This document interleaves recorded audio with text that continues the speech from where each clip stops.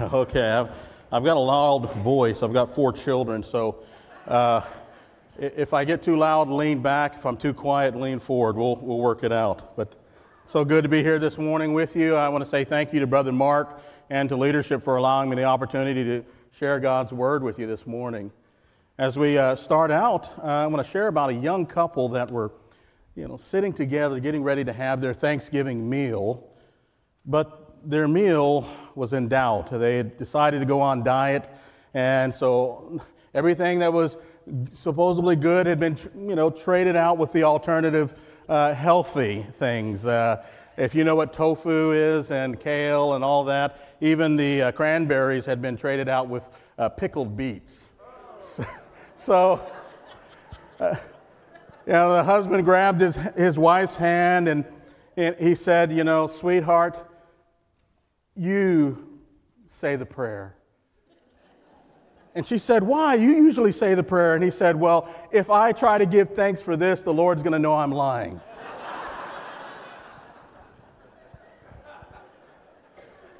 As they say, it's probably better not to try to diet during, holiday meals. But after a holiday meal, a husband was standing there on the scale, and he was sucking in his gut.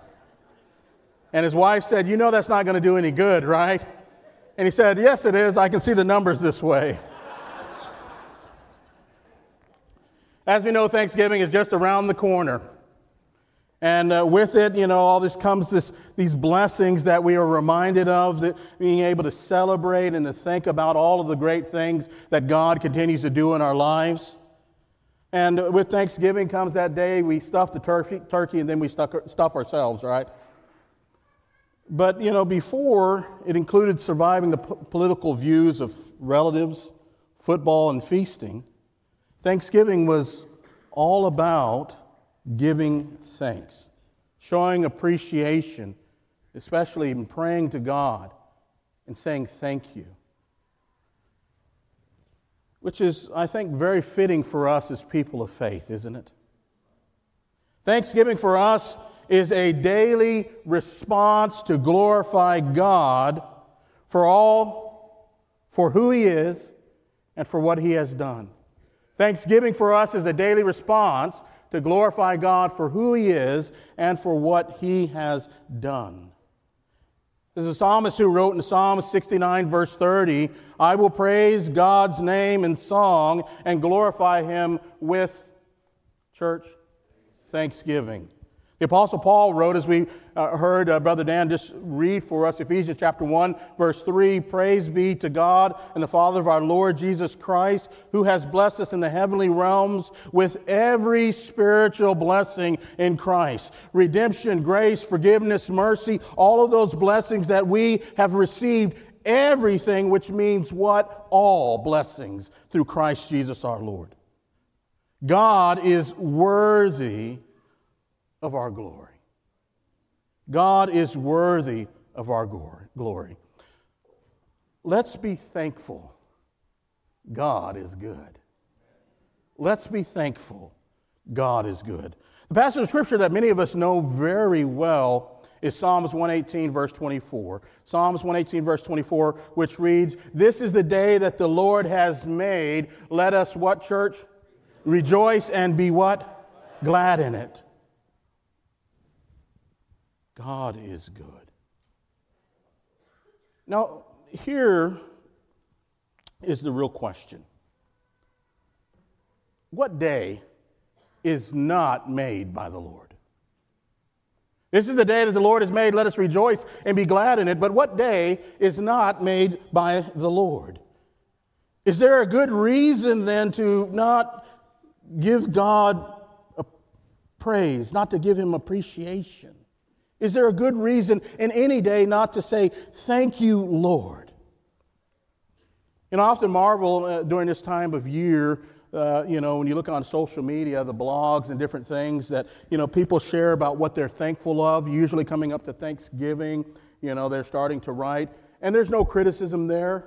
I think they're wonderful to be able to kind of express what we are, thankful over. But the real challenge is to 365 it. To do it every single day, not just leading up to an event, to express our genuine praise and thanksgiving for what God is doing in our lives each and every single day. Is God just the God of yesterday and today? Is He just the God of yesterday and today? Is He not also the God of tomorrow and every single day after? Okay, church, the sermon will go faster if you communicate with me, if you say amen or something along the way. It will seem like it goes faster. I won't promise it will go faster. Our Lord, He is the Alpha and the Omega, the first and the last. Revelation chapter 1, verse 8. He is the God that existed before all time, and He will be the God that will continue to exist when all days are no more. God is God absolutely, and God is God absolutely always. Our Lord is the same yesterday and today and forever. Hebrews 13, verse 6. You can follow along with my outline. When we say that God is good all the time, it has to mean more than just a quote or some kind of bumper sticker slogan. God is good. This is our truth and our reality. Amen, church. It's our truth and our reality. God is good. James 1:17. Begin your day with gratitude and end your day with thanks. Begin your day with gratitude and end your day with thanks. Why? Because the day does not determine God. God determines what, church? The day.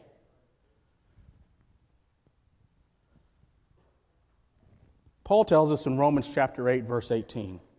Romans chapter 8, verse 18, he says, I consider that our present sufferings are not worth comparing with the glory that will be revealed in us. God is good, and there's always a better day in Him. As one song expresses, what a day it will be when my Jesus I shall see. Another hymn shares these words, because He lives, I can face tomorrow, and life is indeed worth the living just because He lives.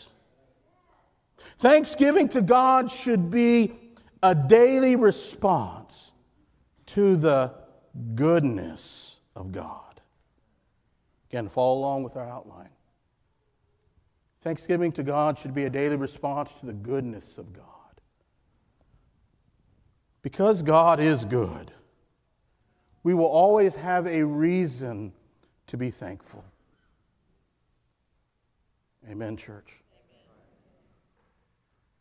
Let's be thankful. If you haven't guessed, that's what my sermon is entitled.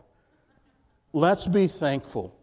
God is good, and we belong to Him. Amen. In Charles Schulz' Peanuts, Snoopy, the famous cartoon character, is getting dog food on Thanksgiving Day, and he's looking at his dinner, and it's not, very appetizing. And he recognizes that, during this time, the family is probably inside. Everyone is enjoying Thanksgiving. And he thinks to himself, how about that?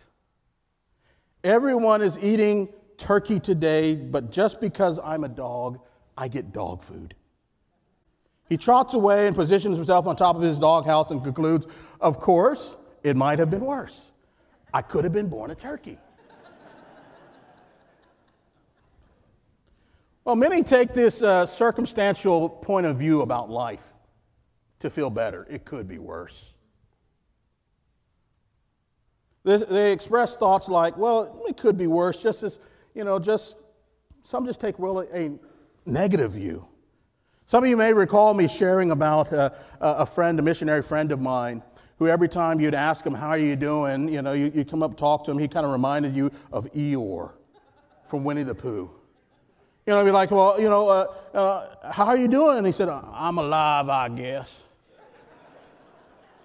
Well, you doing okay? Everything all right? I ain't dead yet. kind of became difficult to ask him, how are you doing? You know, there's more to life than having a pulse. It can always be worse, but our trust is in the Lord. Our trust is in the Lord, and our hearts and our minds are focused on what He can do in making it all better. As we read in Colossians chapter 3, verses 1 through 2. Since then you have been raised with Christ. Set your hearts on things above, right? Where Christ is seated at the right hand of God. Set your minds on things above, not on earthly things. You know, we're not made for this place. It was John Lennon who said, life is what happens, in a song. He said, life is what happens when you're making plans. You know, none of us are going to get out of this world alive. Not without Christ. Our stance is in the Lord, not what, church? Circumstance. Our stance is in the Lord, not circumstance. Can you complete this thought with me? We are in the world, but not of the world. We are in the world, but not of the world. Okay, we recognize this. Our citizenship is in heaven, and we eagerly await a Savior from there who will transform our bodies to be like His glorious bodies. Philippians chapter 3, verse 20 through 21. There's a meme, a picture with a caption I like that has this cat. Let me back up here. Well, let's back up. There, we're fine. Go back. We're good.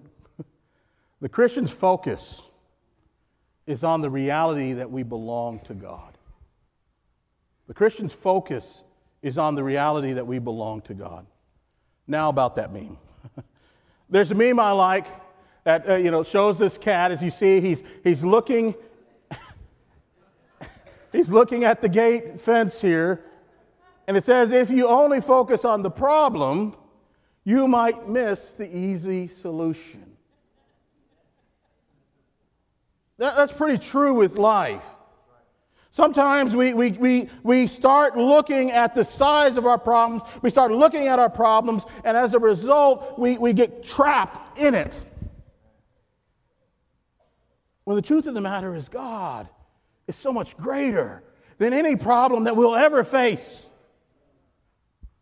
We need to stop focusing on the problems or the issues and start focusing on God.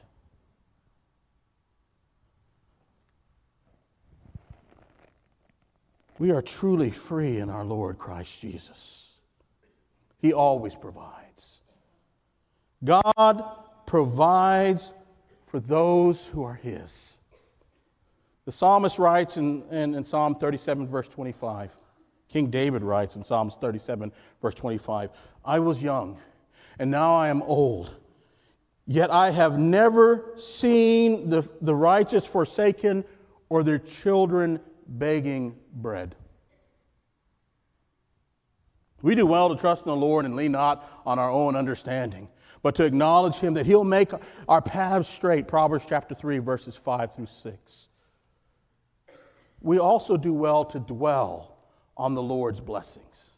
We do well to dwell on God's blessings. Psalms 84, verse 12. Again, you'll follow along with our outline. You'll see there. There was this retired boxer who was, he had anxiety. He was having difficulty sleeping. And so he decided to go to his doctor to get some help. And the doctor decided to talk about some common methodology. He said, have you ever counted sheep to help you sleep? And he said, yeah, I try that, all the time. But every time I get to 9, I stand up right in the bed.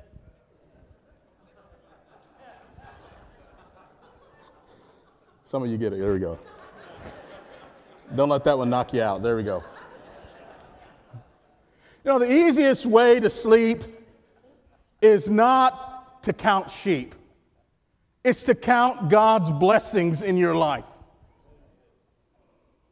We don't have to count sheep. when you can count on being God's sheep in his pasture. The psalmist writes in Psalms 95, verses 1 through 7a, the first part there, but we'll start here, verses 1 through 4. He said, "Come, let us sing with joy to the Lord. Let us shout aloud to the rock of our salvation. Let us come before him with thanksgiving and with song, and extol him with music and song. For the Lord is the great God, the great King above all gods. In his hands are the depths of the earth, and the mountain peaks belong to him." As we continue on. "The sea is his, for he made it, and his hands formed the dry land. Come, let us bow down and worship. Let us kneel. Let us kneel before the Lord our Maker. For he is our God, and we are the people of his pasture, the flock under his care." We are the flock under his care. And who is he? The good shepherd who watches over our souls, who blesses us with every spiritual blessing in Christ. Go back to Ephesians 1:3. This understanding is ours. But some of you may say, you don't understand. I've got problems. You don't have to tell us that. You want to see what I mean? All right, tell you what. Turn to the person next to you. Go ahead.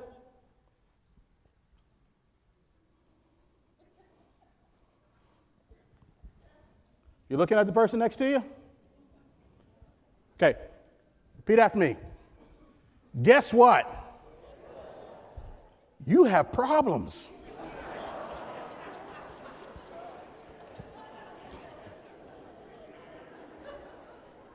Okay. Now tell them this. Guess what? You got to look at your neighbor. Guess what? I have problems. You see? We all have problems. And that's okay. That's okay. Now, instead of let's talking about, where I have problems and things like this, turn to your neighbor and tell them this. You ready? Guess what? I am blessed. Guess what? I'm blessed. Because if you are in Christ Jesus, you truly are. Amen. You are blessed. Thanks be to the Lord that our greatest problems are never equal to Him who is always, always our greatest solution. Our Lord never lets go of those who belong to Him. Psalms 94:14. And our Lord said in John chapter 16, verse 33b there, "In this world you will have trouble, but take heart." What did He say? "I have overcome the world."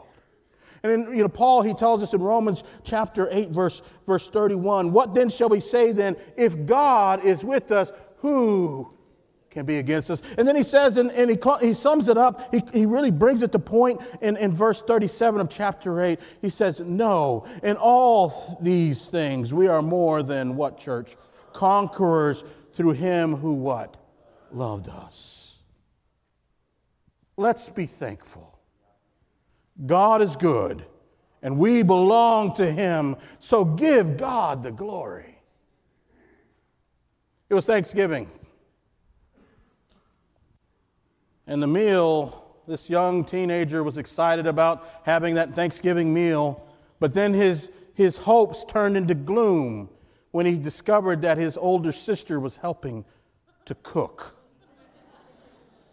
And sure enough, the turkey turned into a burnt offering.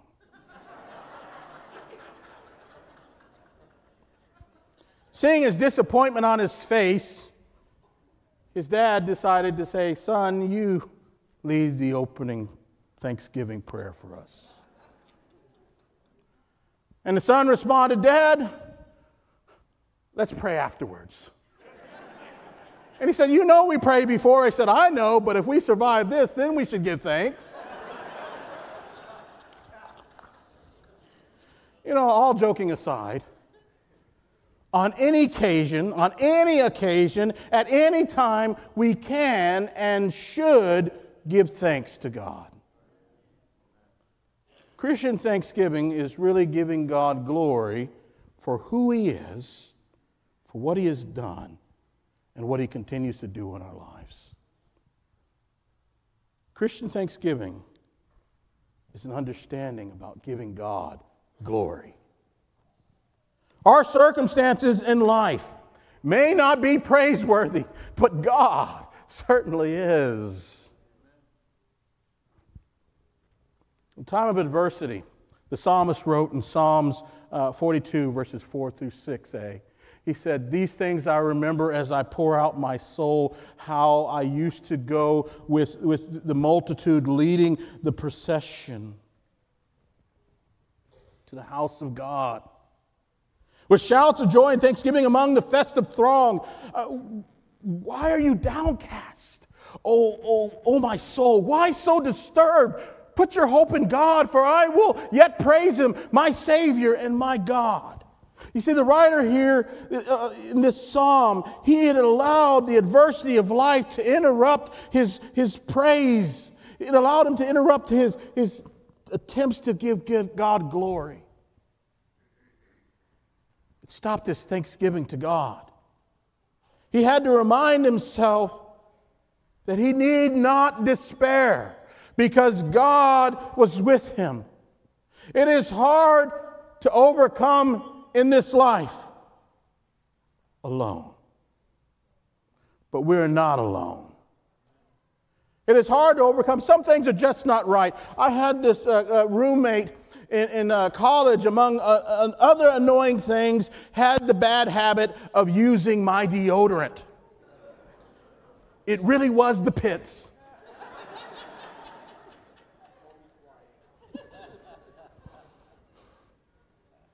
Some things just are not right.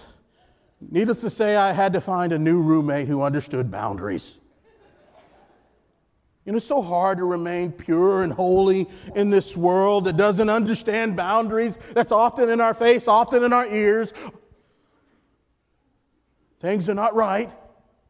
Evil is prevalent in this world. And we're very tempted to feel the weight of that despair. We need to look for constant reminders of God's goodness, His presence, because God always is God. Paul wrote in Philippians chapter 4, verse 8, he says, "Finally, brothers, whatever is true, whatever is noble, whatever is right, whatever is pure, whatever is lovely, whatever is admirable, if anything is excellent or praiseworthy," what does he say, church? Think about such things. I said to you years ago in a sermon that when you enter through the garden of life, be sure to smell the flowers and not the fertilizer. They both are there. It's easy to look at what is wrong with life, but if you are in the Lord, you have already found what is right and what is good. You've already found it. Why look away from Him? We wouldn't have a testimony if we didn't go through tests, but we must trust that God is not going to allow us to go through a test that He has not already equipped us to pass. The truth is throughout Scripture, if you look. God loves to rescue and deliver those who are His. He is an awesome God. Even our salvation is a credit to His glory. Our circumstances in life may not be praiseworthy, but God certainly is. You know, Paul writes in 1 Thessalonians chapter 5, verse 16 through 18. 1 Thessalonians chapter 5, verse 16 through 18. He says, "Be joyful always. Pray continually. Give thanks in all circumstances, for this is God's will for you in Christ Jesus." You know, joy is the exhilaration the soul feels knowing that it is saved in Christ Jesus. And when we give thanksgiving, it is an outlet, it is an expression of the soul that acknowledges that it is saved in the Lord. Our prayer life It shows our resilience. It shows our reliance on God and our closeness with Him. That's why we can have, this prayer of joy and this prayer of understanding to pray continually because we're close with God. We have this joy. Joyful, prayerful, and thankful. Our thanksgiving points to what we think about God. God wants us to be thankful. It is His will for us to be joyful, prayerful continually, and to give thanks in all circumstances. These are constant reminders of God's goodness. And He sustains even the sinful, depraved world because of His goodness. The key, Paul writes, is in verse 18. He says, this is for God's will for you in Christ Jesus. It's God's will for you to be joyful, prayerful, and thankful. Sometimes I think I can't do it. Then I turn over to Philippians chapter 4, verse 13, one of the most convicting passages of Scripture for me. I can do everything through Him who gives me strength. All of a sudden, my excuses start getting removed. See, it's God's will. He will provide. He will enable. Can I be joyful always? Is God my God? Can I be prayerful? Can I continue to communicate with my Lord? Can I give Him thanksgiving? God is what, church? Good. Someone once said that God is most glorified in us when we are most satisfied in Him. We rejoice knowing that God is our God. We rejoice knowing that we belong to Him and we thank Him. We want to give Him glory. So repeat after me, church, as we come to a close. Let's change slide if we would, please. Let's be thankful. God is good and we belong to Him. So give God the glory. I close with this. God loves you. We love you. I love you. And that's the way it's going to be. It'll be a blessing to you, please. Let us know.